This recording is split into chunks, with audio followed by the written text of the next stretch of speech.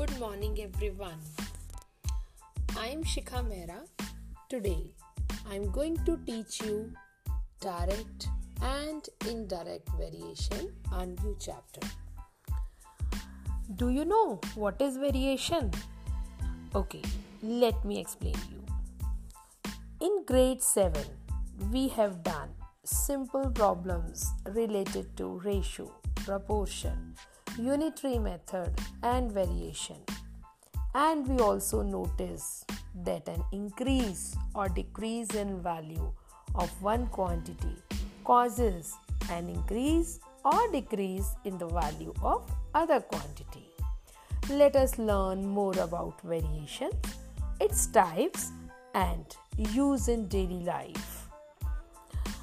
The word vary means change. So, if the value of two quantities depends on each other in such a way that an increase or decrease in one quantity causes an increase or decrease in the quantity of the other, then the two quantities are said to be in variation. There are two types of variation: direct variation and inverse variation. What is direct variation? When two quantities x and y are said to be in direct variation, it means that value of x increases and the corresponding value of y increases in such a way that the ratio x upon y remains constant.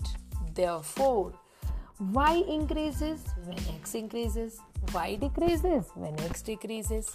Similarly, inverse variation, it is just opposite of direct variation.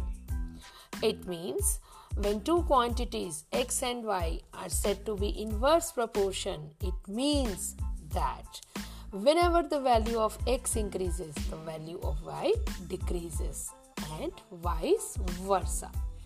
It means y increases when x decreases, y decreases when x increases. I hope you all understood. Thank you and have a nice day.